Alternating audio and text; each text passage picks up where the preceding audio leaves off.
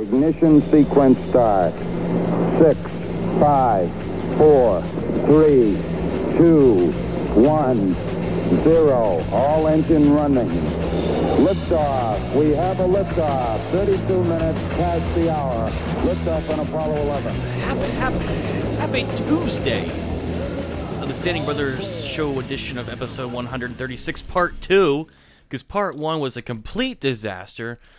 Jacob's computer decided to go on the fritz and freak the frick out, and it had a major malfunction. There was smoke coming out of it. There was children and women and children running, crying and screaming. There was no lifeboats to be had. It was a complete disaster. The Tower 7 came down. It was a Gulf of Tonkin. It was Pearl Harbor. It was January 6th, all wrapped in one. I think I have some PTSD from sitting all the way over here watching this whole thing unfold. I think I'm going to have nightmares, night terrors. George and Truman, our two dogs, won't even look at me in the face anymore because they can see how disturbed I am. I don't think I'll ever be able to play golf again. I'm hooked on painkillers now. My life has been turned inside out, upside down. What's up is up and what's down is down. My life is in shambles. It's a mess. But anyway, we're back in. We're back. We're doing this a day later because Jacob's computer really did have it had a moment. My computer decided to Jeffrey Epstein itself. There you go. And hang itself right in front of me. Guys, welcome back to the program. Welcome back to the episode 136. Part 2. Believe part 2. We got about 10-15 minutes into part 1 before my computer decided to completely just self-destruct. Kill itself live on the air. So that was pretty fun. But we're back a day later after spending most of last night troubleshooting this stupid computer, which it has never just blanked on me. The whole system went dark, acted like it wanted to restart, but just ramped all the fans on the computer up to max. Graphics card, CPU. I felt like we were in the movie Twister. We were inside the mechanic's shop in the little ditch there where they changed the oil. That's where I felt like I was. Yeah. So my first thought was, well, maybe the processor got too hot. But then after, running benchmarks and checking, the CPU pump is working just fine. The liquid cooler is still working. So okay, enough of that nerdy stuff. I don't know. The computer just went out. But anyway, we are back.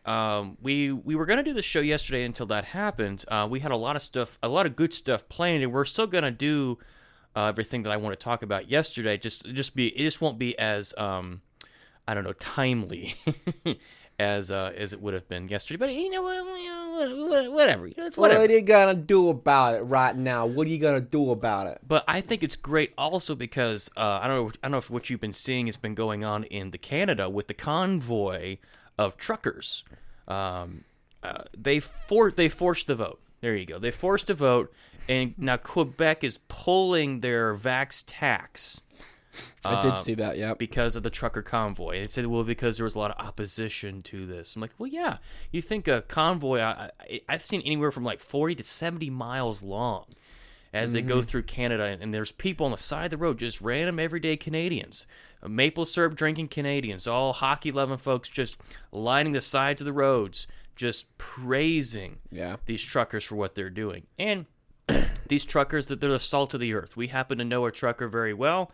They're salt of the earth people. They're good people, and to put their job security at risk over whether or not they get a jab is a little. That's tyranny. I mean, let's just call it what it is. It's tyranny. Well, let us not forget that at the very, very beginning of this whole pandemic, we can also include frontline nurses and doctors in this as well. You had these really, really weird kind of cringy campaigns where we had to thank a frontline worker, a frontline worker. Sorry, because they stormed the beaches on D-Day. Same thing. Whenever these nurses weren't TikToking after 18-hour shifts without a break or getting anything to eat, the first thing they do with their five minutes of free time is do some stupid dance for the internet. But regardless, we were told by politicians and by influencers and celebrities that it's the everyday American that's going to get us through this, Joe. It's the nurses, it's the shopkeepers, it's the grocery store workers, it's the truckers, it's the industrial plant workers. These are the ones that are going to get us through all of this. And then fast forward 2 years from now, if you're a Canadian or an American truck driver and you refuse to undergo a medical procedure, or you're a nurse or doctor who refuses to undergo a medical procedure, well, you're the reason why this is going on, and you shouldn't be allowed to do your job. This is not going to be hyperbolic. This is not going to be sarcastic. Whenever you take somebody's livelihood hostage, their ability to make money, provide for themselves and their families, that's an act of war. It's an act of violence. It's an act of war. From any single one of these government officials in Canada or in the U.S., if you're going to hold somebody's livelihoods hostage for any reason, but especially a reason like this, whenever there was no fault on the person's actions, but based solely upon a medical decision, that shouldn't be the business of a employer or the government. It's an act of war, and the response should be according and should be fit for that.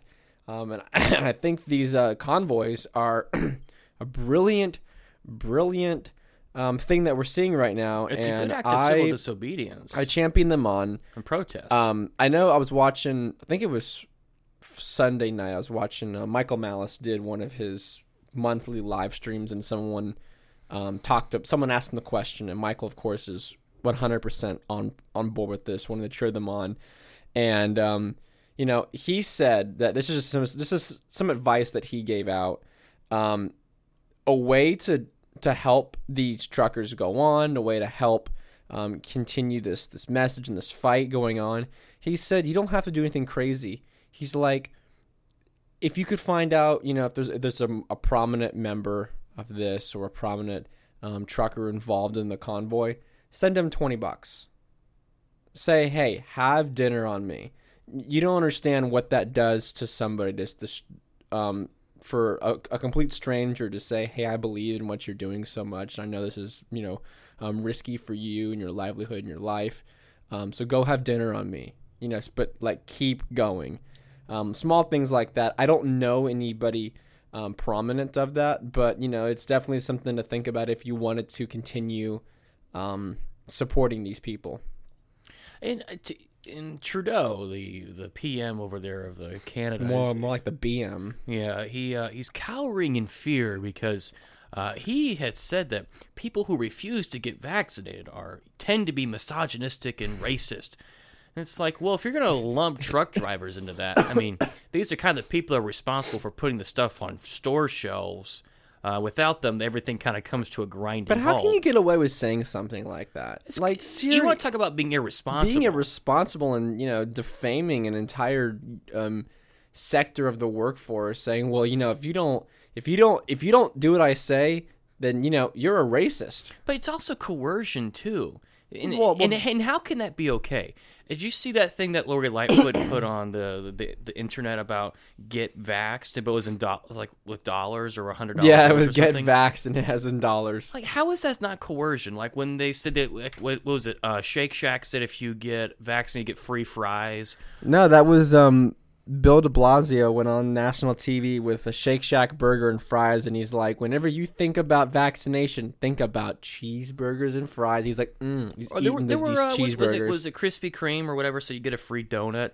How is that allowed? How are you allowed to encourage someone to go under a medical procedure? Not only that, but from what I said, there's actually a piece that I wrote about this a while back on my Substack. But I said, if the vaccine was so life-saving and the vaccine was so effective and so important to everybody everyone should take it, you shouldn't have to be dishing out free cheeseburgers. I know this is a fictional example, but people for some reason like to use this film as like, oh, well, we're living through this movie. There's a movie, 2011's like Contagia. It's like a mockumentary about a pandemic that goes across the entire globe. kills, millions of people over the course of it. But, they make this vaccine in a record time, and it works. It's the cure for it. It saves the world. Well, it does save the world in the film, but like because there's such a demand for it, and because they can only make so much at a time, they have to do a lottery system in the U.S. So what they do is that they draw a number for each day of the year, and then if you're like, for instance, if the first number they draw is like January 7th, then everyone born on January 7th is allowed to take the vaccine like day one. Then day two, if let's say that's like June 3rd, then everyone born on June 3rd is allowed. They have to divvy it up on like a lottery system, because people are like, willing to kill other people, and they show that for the vaccine and for the cure in that movie.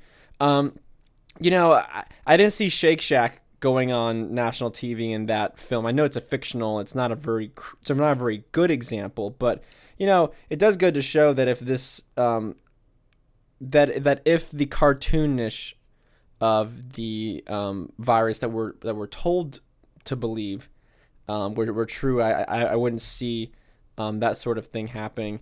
And the best products always sell themselves. They don't need advertising, and I think think there's I'd be curious to see, whenever this is all done, looking back years from now, the amount of money that went into advertising the medical procedure. I wonder where that would compare with some of the other like viral marketing campaigns, like for the iPhone or like for Coca-Cola or like any other these giant marketing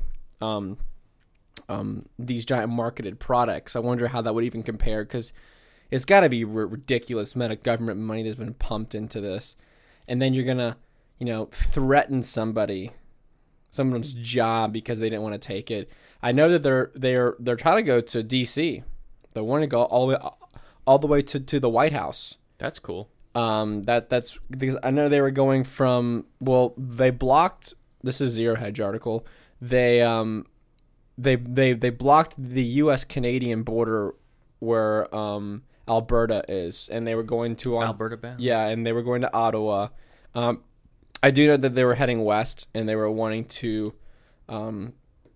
go down to DC, which would be really cool. It would be something if you could have trucks all surrounding the White House.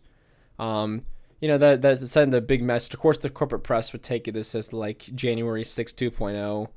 And then so they want to kill Biden or whatever. But of course I denounce that 100%. But like, can you blame some of these people for like feeling that way? You've had a guy in this office who has emboldened governors and emboldened health experts to take these measures that have resulted in the decimation of millions of people's livelihoods and lives of the last 2 years. You almost don't feel bad for someone whenever that happens, because like you've really been you've poked the bear so long. Don't be mad whenever it bites you. Yeah. I mean, they have our endorsement. Not that they needed it, but they have our endorsement 100% for what they're doing. Well, this is also goes to say something that they're not convoying against Ron DeSantis. They're not convoying against Kristi Noem. They're not convoying against Brian Kemp. They're convoying against the blue Democrat leaders in this country, and which is the equivalent that would be in Canada. Dave Smith made this great point in his podcast, where he said that the Democrats used to be, or supposedly were supposed to be, the party of the working class. To me, threatening someone's livelihood over a medical procedure, whether or not they've taken it, doesn't really seem to be union, doesn't really seem to be pro-working, pro-worker. Working class. Just to me, which, it definitely does go to show that, they really never cared about those principles, and they never really cared about that. They just had them in their pockets. Yeah. They took the labor union vote for granted for so long. Yes. And I mean, maybe that's not all bad. Maybe, I don't know. But anyway, you got anything else on that? No, man. To keep going, Convoy. There's a country. There's a trucker country. Like, there's a weird genre of music out there called trucker country. It is bizarre, man. But there's a song Convoy. Keep it rolling, guys. I hope to see more of this, and maybe this might be. But here's the thing. The thing about here in America, I know there's a lot of people saying, conservatives are a bunch of pansies because they haven't risen up and done this.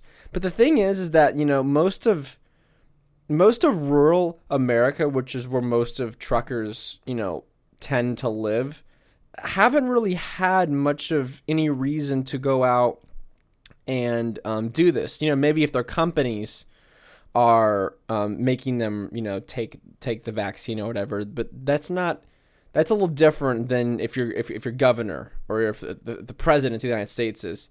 So I get there's the argument of hey, so we're being showed up, we're being out freedomed, or we're being out libertied by the Canadians and their plight against their state. But keep in mind though that Canada's a lot different with their COVID. Like, they're basically still living in April, May 2020. Like, there was never a reopening for them. For the most part, they're still pretty heavily locked down for a lot of the sectors there. So there hasn't really been much of a need for truckers to or just anybody in most of the rural red parts of America to go rise up, because it's like if the trucking union in Florida, who are they? Who are they? Yeah, who are they riding? So who are they rising up against?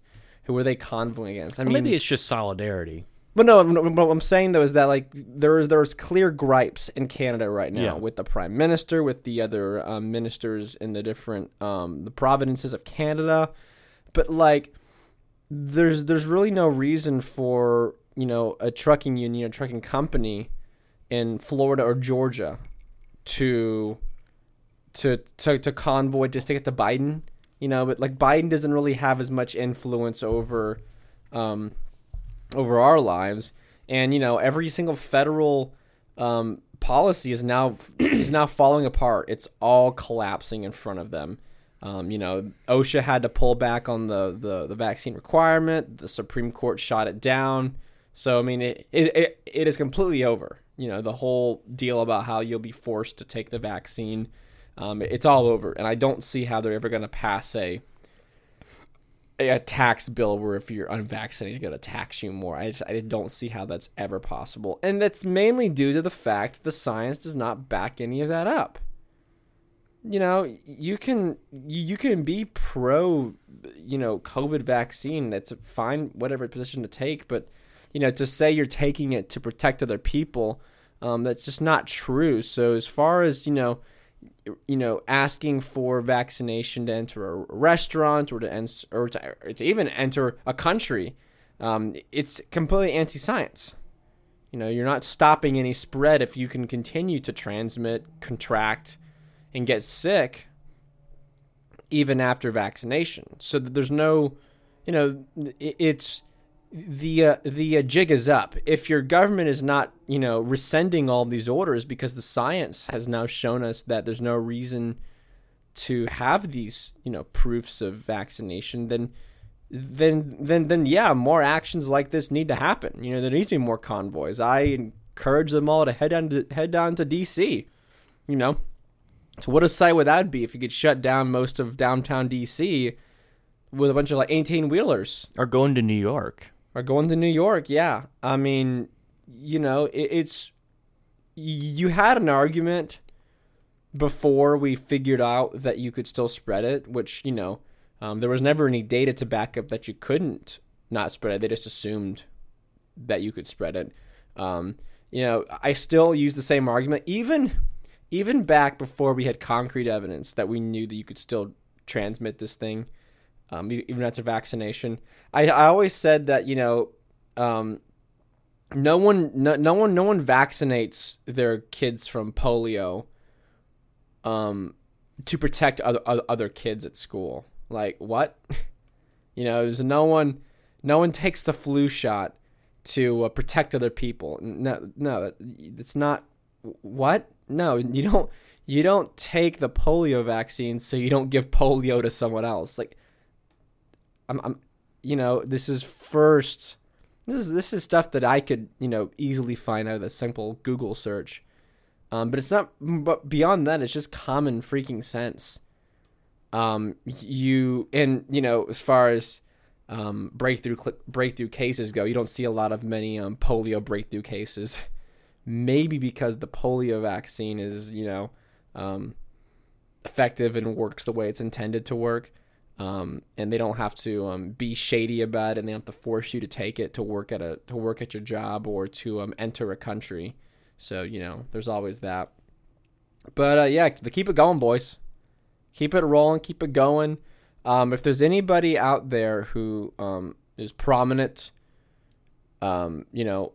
be sure to get your information out so there'll be a way to go and support you, because I think there are people who seriously do want to figure out how to support these people and keep this thing moving, because if you can shut down borders and you can surround houses of government, that's a very effective message, and it sends it's a perfect action of a peaceful protesting while also showing a little bit of intimidation towards people in power, which there's not enough of nowadays. Yeah, we will keep this on the back burner. We will monitor it. We'll monitor it. Yeah. All right. So let's switch gears a little bit. So I know I've talked about this a lot in the past few weeks, past month or so, but I think this story is vitally important right now, almost as important as the COVID stuff is, because we are constantly having the wool pulled over our eyes. The veil is in our clear view of sight of what's actually going on in the world. And we're going to kind of react to a video that I share with Jacob, and we're going to watch it, and we're going to critique it, and give the real perspective instead of the neoconservative, neoliberal perspective of what's going on with Russia-Ukraine. Now, this is someone that Jacob and I used to admire. I have a lot of his books. I have a few of his books that are signed, so do you. Yep. He is unfortunately he is highly influential in the so-called conservative movement, and it's interesting to see the contrast between someone like Mark Levin and Tucker Carlson, who are kind of in the same. They influence the same people.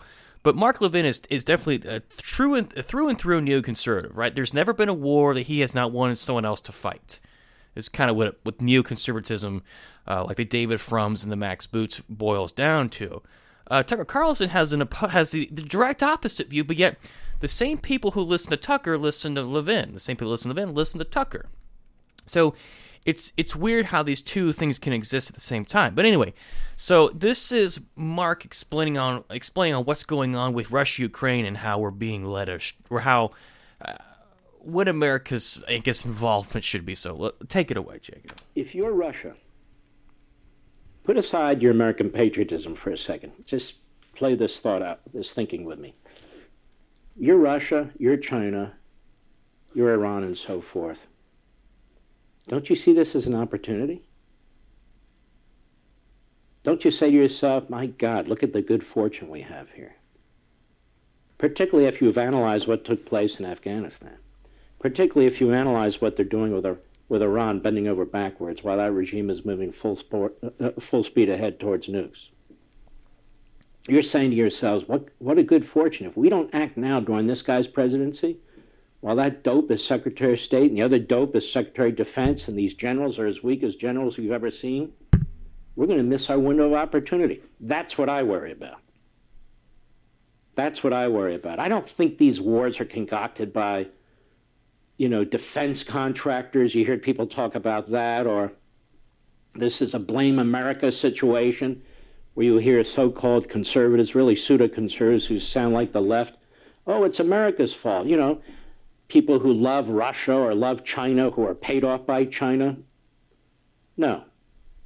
America hasn't done a damn thing to deserve any of this, except we've installed a president who's incapable of defending us. All right, so let's take a look at this from NBC Today. All right, so pause it real quick.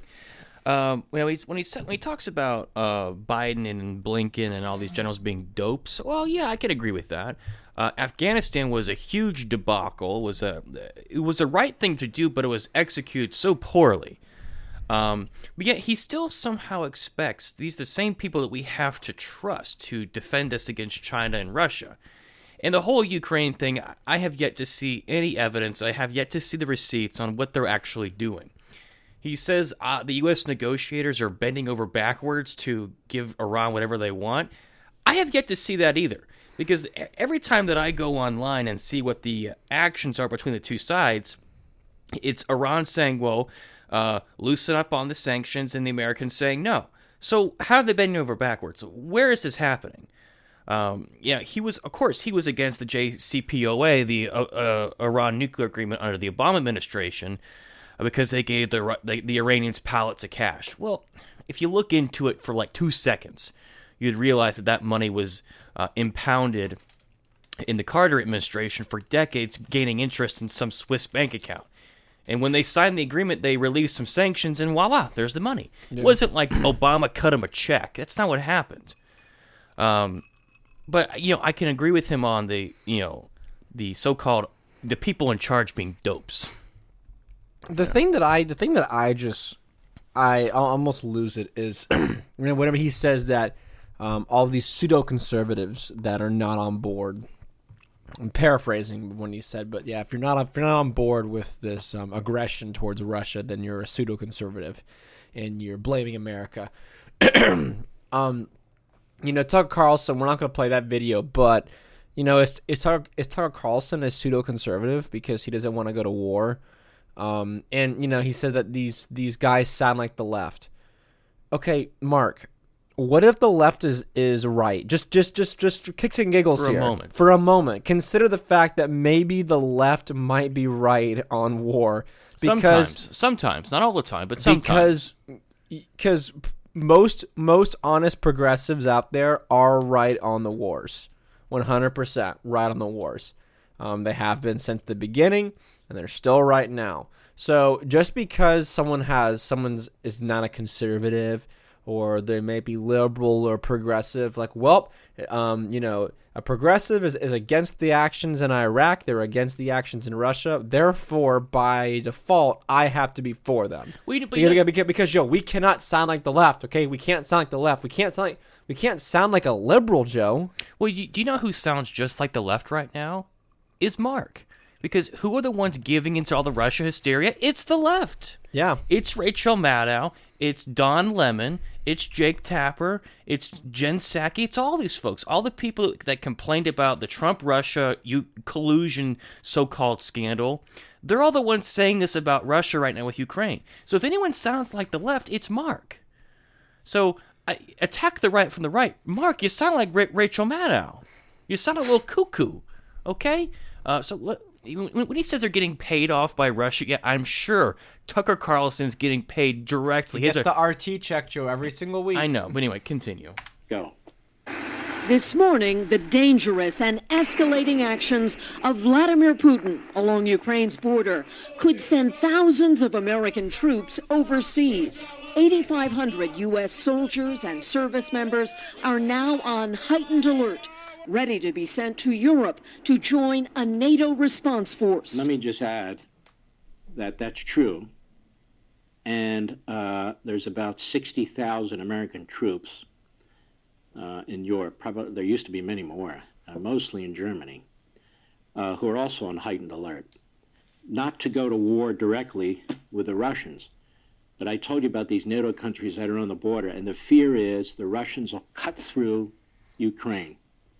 Just and like then NATO? Start gobbling up little pieces of these other Just countries like and NATO. saying, Just this like was NATO. always Russian, this was always Russian, this was always Russian. That's the fear now. Go ahead. No final decision has been made to deploy them. But President Biden did commit publicly to make U.S. troops available if the 30-nation NATO alliance needs more military help. but we're going to fortify our NATO allies. Monday, in the Situation Room, he met by video conference with 8 European leaders. Last week, the president said there were differences among leaders, but now he claims they're in full agreement. I had a very, very, very good meeting, total unanimity with all the European leaders. Pressure is building as Putin defies demands to pull back. As U.S. officials say Russia continues to build up troops near Ukraine, the Russian Ministry of Defense releasing video of its forces preparing readiness checks. They have not only shown no signs of de-escalating, but they are in fact adding more force capability. A disturbing sign that pushed NATO to ask member nations to do more. I welcome that allies are stepping up. The White House is putting the risks in stark terms. We have been very clear, and the president has been direct, that military action by Russia could come at any time. Vice President Harris traveling in Milwaukee with a warning for Putin. I can't tell you what he's going to do, but we are prepared to take decisive action if he moves in an aggressive manner into Ukraine. What do you think Putin's response is to his inner circle when he listens to her? Think he takes her seriously? Think he's worried about her? No, I don't think he's worried about her at all. I'll tell you, I'm also worried about NATO. Some of these countries are very weak, not just militarily, but in terms of... So, as far as taking stuff seriously, Putin taking Kamala Harris seriously, why are you taking NBC seriously, Mark? Yeah, that's the left. Don't sound like the left, Mark. That's the left. You know, for like 4 or 5 years, NBC... MSNBC and CNN all went on this huge rant for years about how Trump was connected to Russia, how he was Putin's puppet, the Russian collusion story, the Steele dossier. All of this was coming from the major corporate news. So if they were lying then about Russia, why are they telling the truth now about Russia?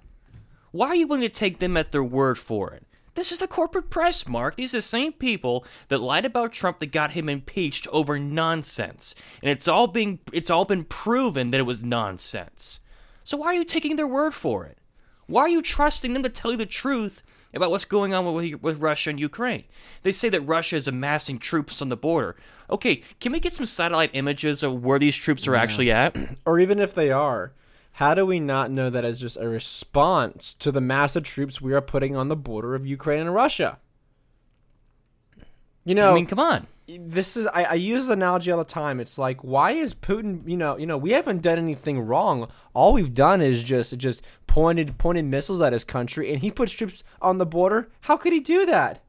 Oh, the humanity! This is an act of aggression. Absolutely. So let's keep listening. Resolve. So the timing couldn't be worse for the United States, I'll tell you. How are we affected by any of this? Honestly, keep playing. Pelosi and Leader Schumer asked the White House to set up in-person briefings on Ukraine for all members of the House and Senate, and plans for that are moving forward. Well, gee willikers. So that's the situation. Is it? We are not in the best... Is it the situation, really? We're just going to take their word for it? Idiot. Keep going. Position we should be. You have to look at us facing at least a two-front situation with communist China and fascistic Russia, with Xi and Putin, who seem to get along swimmingly. Pause it. Why do you think that is, Mark? Honestly, why do you think that's the situation where Xi and Putin are getting along together? Do you think it has anything to do with the NATO expansion of the last 30 years, moving further east? Do you think it has anything to do with the Democrats and the progressives blaming Russia for installing a president, for stealing an election? Do you think that has anything to do with what's going on right now? The broken promises, moving troops around, sending military aid, guns, weapons, bombs, ammo to Ukraine, starting color revolutions in Ukraine, trying to do one in Kazakhstan. Do you think that has anything to do with it? Honestly, what the corporate press has been doing, what the political class, the elite class has been doing for the last decade is push Russia closer to China. That's what they've done. If anything, Russia should be our ally. But instead of doing that, we spend the last 6 years blaming them for everything. So where else is he going to go? He's going to go to the next growing superpower in China and say, hey, the U.S. isn't being nice to me. The European Union isn't being nice to me. I've got NATO in my backyard, practically, with what's going on in Ukraine, and they're trying to do it in Kazakhstan. Could you be my friend, Xi? Of course Xi would say yes, and of course Putin would go there. But Joe, Putin's a bad guy. So no matter what we do to him, he's always in the wrong. You know, I'm not going to play this game where people will say, well, Putin, he's a killer, right? Well, he's a killer. I'm not going to play that game. I'm not going to say that he's good or bad. I'm just going to say, let's just not do that. Because this is what the CIA does and all this stuff. They prop about how evil these so-called dictators are, like Saddam Hussein, all these people. So when they go on the media and say, well, Saddam Hussein kills women and children, it's like, you better denounce him or else you're with the enemy. It's like, I'm not playing that game. Yeah, and we drone striked women and children not but a month or two ago, and not even a person got in trouble, let alone fired or was put up against the wall. So as far as, Putin's a murderer, our country just drone striked people in the Middle East, but Joe, their lives don't matter because of the color of the skin and the fact that they're not Western, okay? They don't have the same money as us, so it doesn't matter if they go out and die. So he says fascistic Russia. I'm sorry, Mark, but have you looked in the mirror recently? I mean, conservatives will rail against pharmaceutical companies and how they're all these politicians and Dr. Fauci and whatnot are all colluding with big pharma. The same is true for defense contractors. Like you want to talk about fascism? The U.S. government has been completely co-opted by big pharma and the big bomb makers and the defense military industrial complex. Right? There's not a single senator, congressperson that does not get a slice of that action because they spread out the whole defense, the military industrial complex is spread out between all 50 states, so everyone gets a piece of it. And these people and these companies lobby. So when he says the defense contractors don't gin up war, it could not be farther from the truth. Right? You don't amass this massive behemoth of a monstrosity that is the military-industrial complex, and say, well, hey, this isn't a problem. They don't start wars. Nothing to see here, right? Joseph, defense contractors don't start wars, okay? Mark Levin said it. So when he says fascistic Russia, I'm sorry, Mark, but the U.S. government has been completely co-opted by big corporations here in America, right? It's not a coincidence that the pharmaceutical companies and defense contractors, all these people are all tied to the government in 1,000 different ways. That's not a coincidence. This isn't that big of a shock. And to me, it's a little disheartening to see someone defend these people like this. Like, there's nothing to defend here. But Joe, stop hating America. It's not hating America. Stop hating the troops, Joe. Stop hating the troops. But if you listen to anything that Jacob and I are saying here, what people like us are saying, we're not criticizing the people that live in Kansas, the people that live in South Dakota, the everyday Americans who go to work every day, the soccer moms. No, we're talking about Hillary Clinton, Barack Obama. We're talking about all these folks, right? The feckless and weak generals that he just demeaned. We're talking about those people, right? We're talking about the Madame Albrights. We're talking about all these folks. We're not blaming America. We're blaming these idiots. We're blaming the politicians and the generals that are in charge. They're the problem, not America. America's not got nothing to do with this. It's the political class that's doing everything wrong. So don't play this game, this stupid game. Well, you must just hate America. No, America, that's such a straw man, stupid argument. And it's beneath Mark to say that because he's not a dumb guy, although he acts like it. It's a straw man. It's a straw man argument, and it's a weak argument. That's what it is, and it's beneath him for saying that. So let's continue. Think he's worried about her? No, I don't think he's worried about her at all. I'll tell you, I'm also worried about NATO. Some of these countries are very weak. Not just militarily, but in terms of resolve. That's not our problem. So The timing couldn't be worse for the United States, I'll tell you. Go ahead. Speaker Pelosi and Leader Schumer asked the White House to set up in-person briefings on Ukraine for all members of the House and Senate, and plans for that are moving forward. Well, gee willikers. So that's the situation. We are not in the best position we should be. You have to look at us facing at least a two-front situation with Communist China and fascistic Russia, with Xi and Putin, who seem to get along swimmingly. Our force structure is not what it needs to be. The Russians have been building up their military and their force structure, so have the Communist Chinese, in very significant ways. They're trained for war outside their own regional area. We have great troops too, despite what's being done to them, but things are being done to them that should not be done to them. They should be focused 100% on fighting and winning wars. I just don't think we're focused properly. You look at Congress today, what are they focused on? Destroying Donald? And why do you think they're so distracted, Mark? Why is that?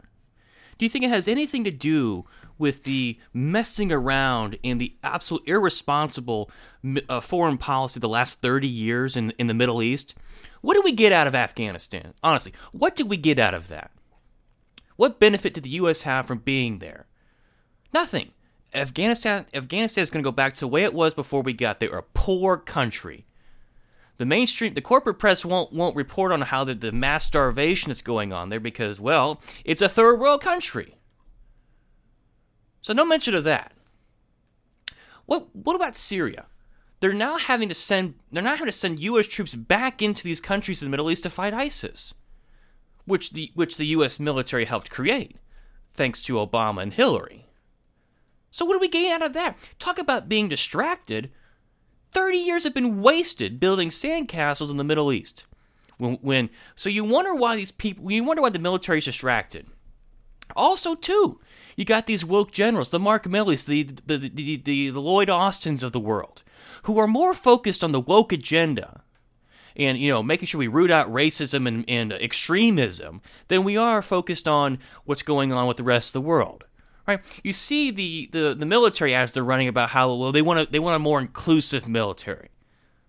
Well, if I was in charge of the military, I wouldn't want a more exclusive military. I would want the most bad A people in the military. I wouldn't necessarily. I don't think I would want women in the military, from the standpoint of if you're going to have a military, it's going to be used to kill and destroy things, not set up hospitals and build schools and basically be a humanitarian effort force. No, that's not what it is. To kill and destroy. And it should only be the baddest of bad people that get involved in this. I'm not saying like they're mentally bad, but just like ruthless kind of folks. The kind of people that if you're going to send them into a war zone, it better be for a reason. Like, I don't know, the life and liberty is actually at stake. Now, what he says we couldn't be in a worse position, and these NATO countries are very weak. Sorry, that's not our problem. Yeah. So I'm not sure. He still has not made the argument on him. As I've said many times, if Putin rolls into Ukraine and annexes Ukraine, what the crap does that have to do and involve us? Why should a young man or woman have to die in the snow of Ukraine for defending the freedom of the United States? And even the biggest neocons would have a hard time answering that question. Well, that could lead to someone else, and that could lead to the next. Well, next stop is Germany, then it's France, and then it's no. That's not what we're talking about. Well, it seems to people like Mark Levin and David Frum and Max Boot and all these folks is that the Cold War never ended, and this is Vietnam all over again. Yep. It's the domino theory. Well, if Putin goes into Ukraine, then it's Belarus, then it's Kazakhstan, then it's France, then it's Germany, then it's Berlin, and then it's London. And next thing you know, they're taking Quebec and they're moving into New York. Because that's the logical. You're speaking Russian in Miami. Because that's the logical conclusion here is that they're set on world domination. Whatever, Mark.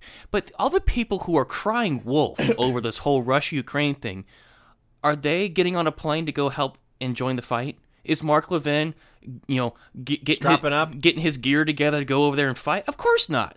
What he's actually doing is what Lindsey Graham does. Says, we got to have a U.S. presence here, there, and wherever. Meanwhile, he will never do any of the fighting or dying. Mark Levin will do none of the fighting and dying. He will send other people in his place to go do it because he's that much of a coward, because he won't do it himself. If it's that big of an issue, Mark, Lindsey Graham, Max Boot, David Frum, if it's that big of an issue, then you go do the fighting and dying. Don't ask somebody else to do it, because that just proves how much of a coward you are, because you won't do it yourself. You're a chicken hawk.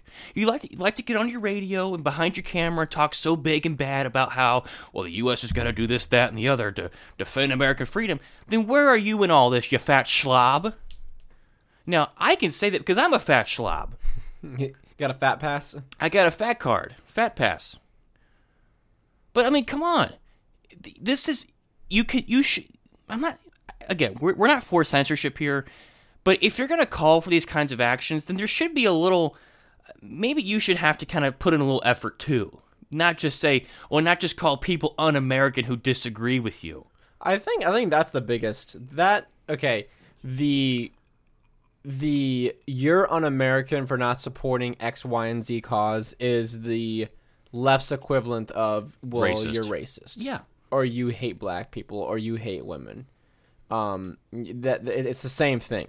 If you don't support my intervention into a foreign nation, or if you don't support the expansion of military, or if you're for cutting the military budget, then you're just simply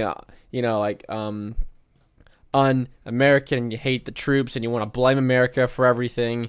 That is their everything is racist. So other than the old tired trope of the domino theory and the Vietnam all over again and the Cold War never ended, we haven't heard an actual explanation as to why the U.S. has to get involved. But we got like another minute or so let's keep going. Trump is a private citizen, destroying our separation of powers and our constitutional construct, destroying our voting system, and spending more money and adding to inflation. Just like Donnie. How many floor debates have there been about what Russia's doing and what China's doing? Why should we have floor debates on that?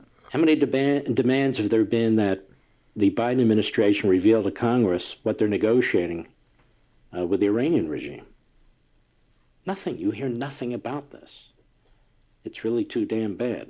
But we're going to keep an eye on this. But to me, this could become an extremely grave situation. Not because we did anything wrong, not because defense contractors want war to make money, not even because Joe Biden wants war. It's because our enemy sees that Joe Biden is weak, that he's done provocative things that motivate them, and that the Democrats in Congress have harmed us too. As a footnote, I'll give you an example. 7 months ago, the United States Senate, on a bipartisan level, passed a bill to assist our companies that produce computer chips to produce more of them and to expand their facilities. Whatever. Floor debates on what's going on. Dude, we had the court of public opinion's enough. Like, we don't need a floor debate. We don't need these morons on Capitol Hill to have a floor debate about what's going on.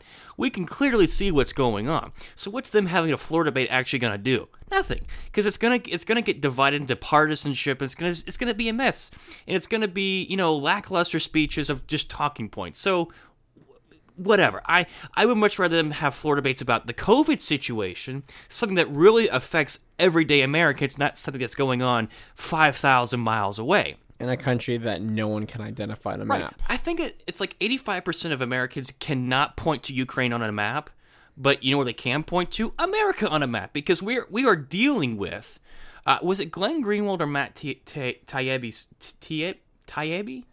Taibbi. It was one of them that said that most of the military defense budget is being spent to spy on Americans. Right? Sounds something that like a Glenn Greenwald would say, yeah. The whole apparatus that was used to so-called counter-terrorism is now being turned inward. And all the defense contractors, the NSA, the DOD is now saying that the real problem in America is extremism. Domestic terrorism. So all of these folks who we paid and propped up to go fight these wars in the Middle East are now being used against American citizens. So Mark, let me ask you this question. Do you trust these people to effectively adjudicate what is extremism and what's not? Because I can give you a hint. It's going to sway heavily against conservatives. So for you to carry water for the defense contractors and for the NSA and all these folks is really it's not becoming of you, right? You're fighting for the enemy now, if that's what you're going to do.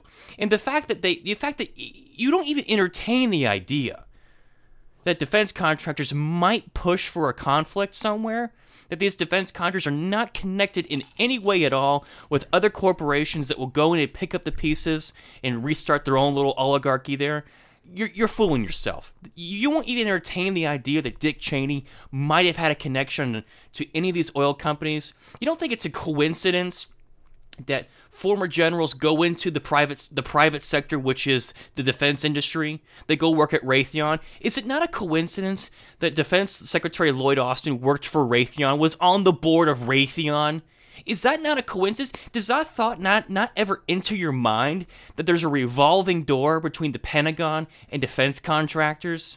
But Joe, they don't start wars, okay? They don't. They simply don't. Is that not... I mean, you look at the stock prices over the last 30 years of all these defense contractors. They've gone through the roof. Do you know whenever Biden named Lloyd Austin as defense contractor, do you know what started trending? Defense secretary. Defense secretary. Do you know what started trending? Buy $RAY, which is the ticker sign for Raytheon. Yeah, buy Raytheon was literally trending on Twitter whenever they appointed him. So conservatives like Mark Levin will rail against companies like Pfizer and all these other companies on how they're tied to Fauci and the medical, and big tech, and how they're all connected with the lockdowns and the vax mandates. But don't you dare question what Raytheon's doing. Don't you dare question Boeing or Lockheed Martin or any of these companies, or General Dynamics, whatever. Because they're all on the up and up, and they're here for our benefit. They're protecting us. I'm still waiting for someone to actually give me a decent argument as to why Russia is our immediate enemy. Because the whole domino theory. I guess at some point it eventually leads to like a Red Dawn situation or like a D-Day situation where they're just storming the beaches of Florida and Savannah and the Jersey Shore. I'm still waiting for that argument. Because the thing is that like what I guess what Mark never fully understands is that why are we flipping the bill for all these loser countries? Mark Levin will go on the air and rail about how woke all of these European nations are and how much money they spend on social programs, which I agree he is against. And so are we. And so are we to a large extent. These social programs, he will rail about them. But then be like, well, I'm afraid that they're weak, so we have to flip the bill for their defense. It's what if he was like, you know what, you want to spend your money on paid daycare and paid maternity leave for all citizens? Fine, you got to defend your own borders now. And by the way, I've poked the bear at Russia, and they might not be too happy with you. But I'm still waiting on a full, legit argument that even if the worst case scenario happens, even if he takes over Ukraine and Kazakhstan, I still don't know what this has to do with the sovereignty of American liberty and American freedom, which is what the military is supposed to be used for. And furthering what I was saying earlier about how, we act all surprised whenever Putin reacts in the way that he does. But there's a New York Times article I'll link. It just kind of goes over some of the U.S. sanctions that have been put on Russia. Russia has been heavily sanctioned for many, many years now. And sanctions are an act of war. 100%. Whenever you hold the economy and the citizens of a nation hostage, that is an act of war. It happened in Japan in 1940 or in late 30s or early 1940s. It happened whenever we, did everything that we did to the Middle East, sanctions, blockades, any sort of detriment, any sort of forced detriment and despair that is put onto an economy that negatively hurts citizens is an act of war. So what is Putin supposed to do whenever he sees these massive sanctions be put on? Well, that sucks. Well, what was that? It happens. Yeah, entropy or whatever. Yeah, just crap happens. So I guess that's just how it is. Maybe Now I understand that a lot of the sanctions are focused on the Russian stock market and the Russian state banks and Russian government bonds, but that affects that affects a lot of people, not just the rich people. A lot of people have investments into Russian state banks and into the Russian stock market.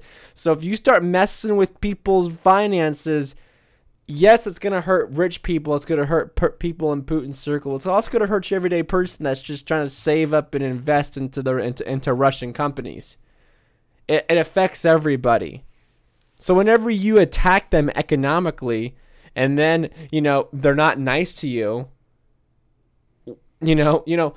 I only screw with the Russian stock market and made everybody extra poor. I don't know why Putin doesn't like me now. I don't know how else to bring this down to the level of a third grader to explain this to people. But, America hasn't done anything wrong. What? The political class. Mark, buddy, you went to the defense of Russia all during Trump's presidency and said that Russia wasn't our enemy and said that Russia's not attacking our democracy. And then just because your guy didn't get reelected, that all of a sudden they're this massive threat to us? You know what you sound like? You sound like the Rachel Maddows of 2015, 2016. It's exactly what you sound like. And yes, if that offends you, I don't give a crap. They have completely flipped the script. If you go watch Mark Levin, if you go watch this clip, and then you go turn on CNN, you don't see any difference. You see no difference whatsoever. So, Mark, you're sounding like the left. You just owned yourself. You are lockstep with the establishment. You are lockstep.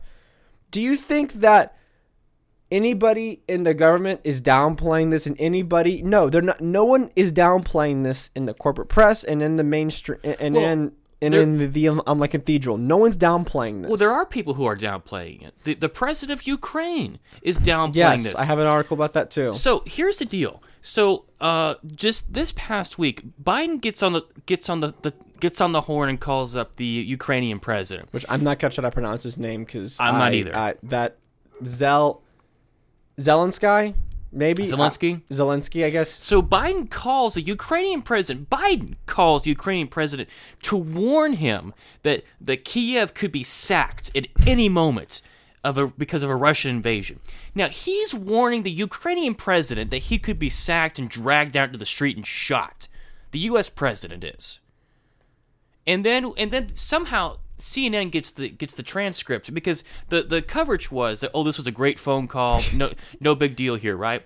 Well, CNN gets the coverage or gets a transcript of the phone call, and they're all saying, well, it didn't really go that well. And then Zelensky was like, let's not create any panic over this. Zelensky tells the West, do not panic. Calm down the messaging, he said. Yeah, Zelensky says, calm down the messaging.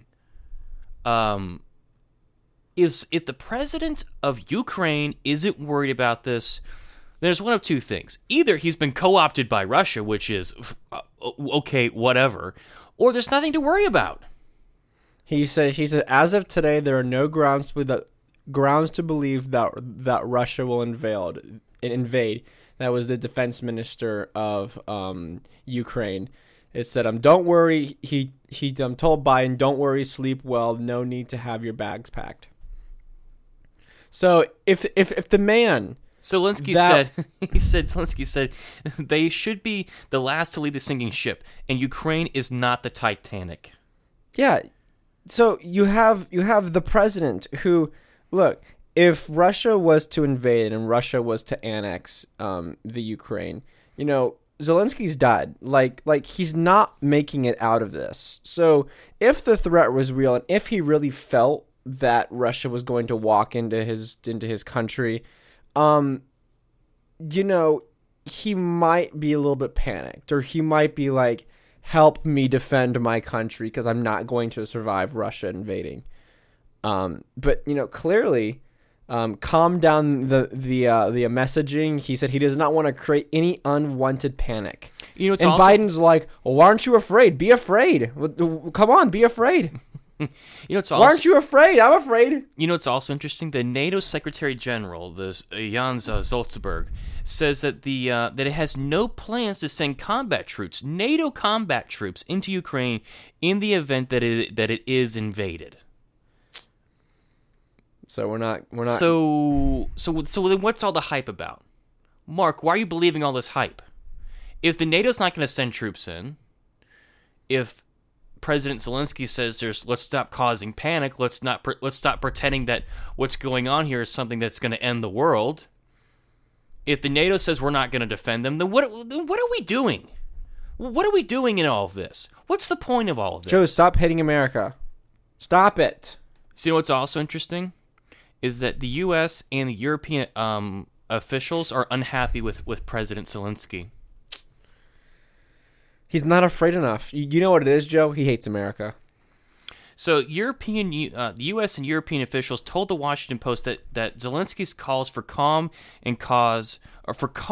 are a cause for concern.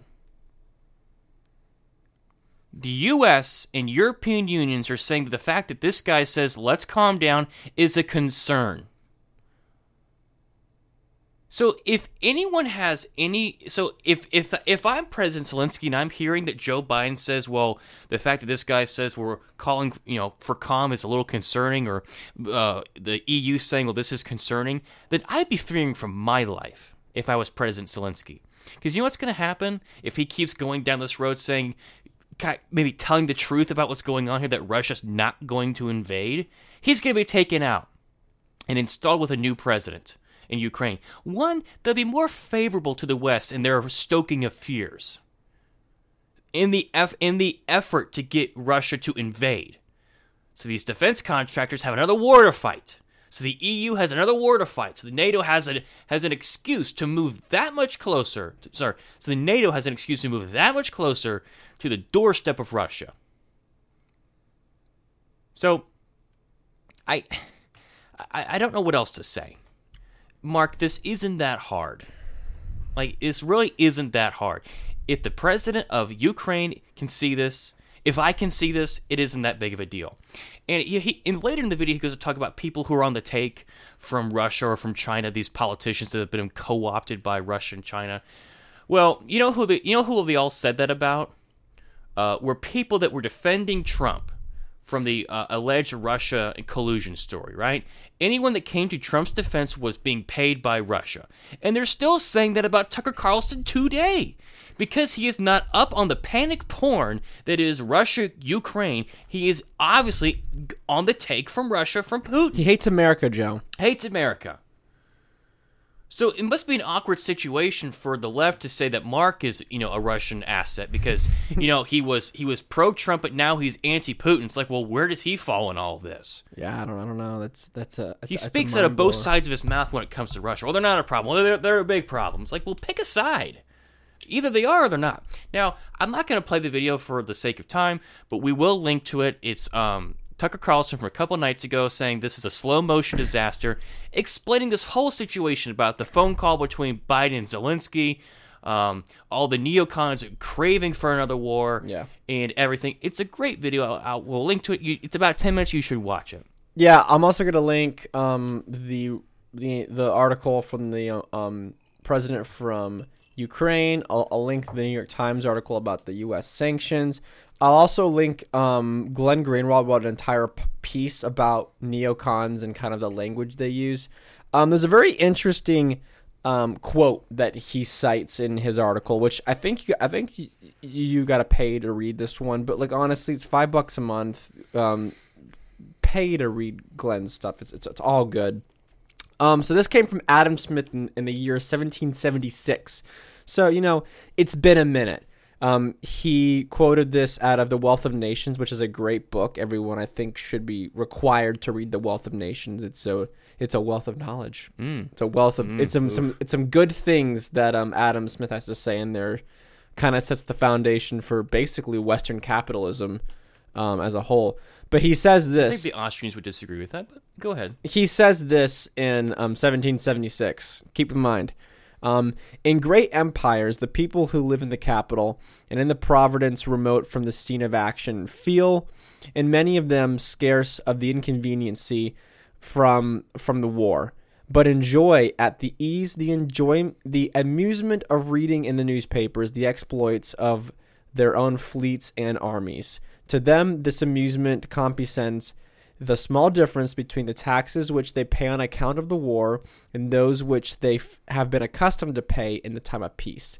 They are commonly dissatisfied with the return of peace, which puts an end to their amusement and to 1,000 visionaries' hopes of conquest and nation glory from a longer continuancy of the war.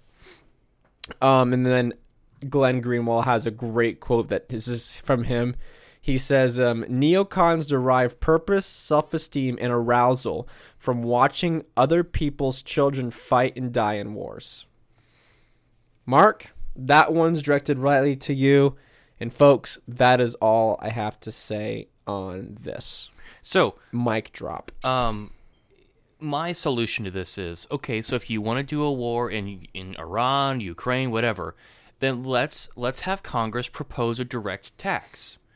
A direct tax that will pay for for whatever it takes to do whatever it needs to be done in these wars. Let's have a direct tax that the Congress will vote on, and every week a portion of your paycheck will be garnished in order to pay for this war that you all love so much. We'll call it the American tax. We'll call it the patriotism tax. The patriot tax. There you go. The patriot tax, because if you don't support the war, you're not a patriot. So Mark, I mean, let's do it. I mean, I am taxation is theft. I'm anti-taxation, but I mean, this might be a great way to for people to say, you know what? Maybe not. If I have to directly pay for it, then maybe it's not that important. Yeah. No one feels that way important.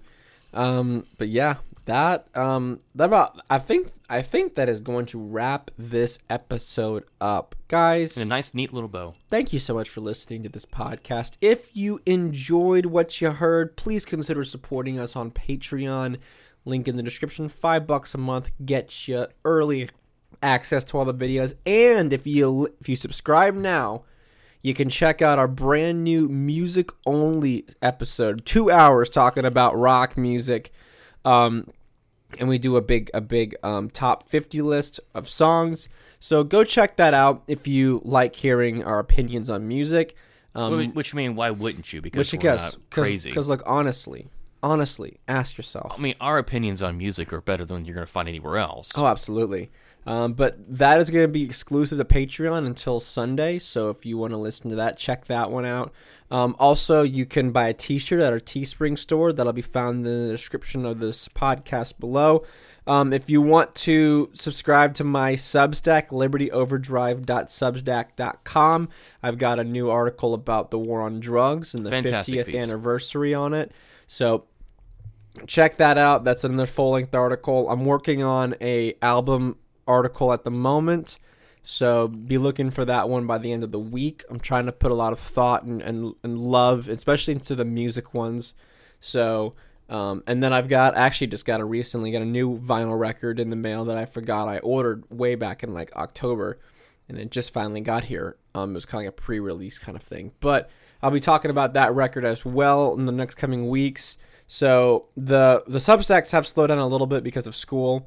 So I do apologize for that, but fortunately, being scammed comes first.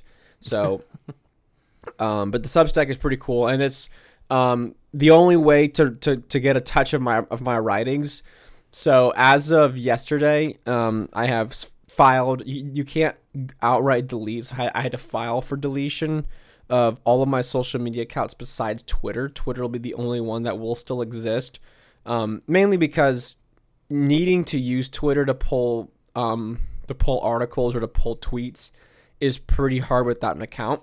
Yeah. So it's the only reason why I still have an account is because if I need to use a social media site for the show, it'll be Twitter. So that's the reason why I have Twitter. But Facebook, Instagram, Snapchat are all scheduled for deletion. They will be deleted March 1st. There's like a 30-day period where they slowly start taking content off the site. So I don't know what my accounts look like right now. I filed it yesterday to be for deletion. So if you're looking for the podcast episodes, you're looking for the Substacks, you're not going to find them on my non-existent accounts anymore. So be sure to I keep preaching this, best way to stay in the loop of the show is to follow the show on Spotify, Apple Music, or wherever you listen to the podcast. Also, be sure to leave us a rating on those sites if you use them. That really helps us out a lot. And get on the email list for my Substack as well. So that's the best way. All the articles are sent right to your email. So it's pretty hard to miss. You can't go wrong. No, and also we're switching over emails slowly but surely to Proton Mail, completely end-to-end encryption there, because I watched a bit of highlights of the Robert Epstein, Joe Rogan podcast. It scares you a little bit just how much Google knows. So I'm doing the best as fast as I can get stuff off of Google is what I'm trying to do now. Having an Android phone does not make that any easier because it's basically a Google operating system is what I'm using. So I'm doing my best to try to get us away from big tech as much as possible. It's not always easy. This day and age, especially if you want to be connected on the internet, it's pretty hard not to have some footprint. But moving to Proton Mail at least keeps all my emails encrypted, and no company can look into my email account, and getting off of Google Chrome too also helps. But I also just like switching web browsers to Brave. Not being constantly bombarded by advertisements is always nice as well. Yeah, Brave's a bit of a learning curve. Just using the search engine aspect of it, because it doesn't give you as many suggestions as Google Chrome does. So if you need to find something and you're not sure how to either spell it or not sure exactly what you're looking for, it's not going to be the most helpful. But that comes from a search engine that's not tracking you. So that's a give and take you're going to have to be willing to get off of.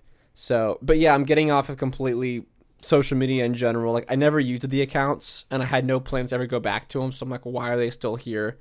There's no point of having my information out there in the public. I mean, obviously, Facebook has got all my stuff. Like, I've just accepted the fact that Facebook's gonna know all that about me, and I can't do anything about it at this point because they own that information forever.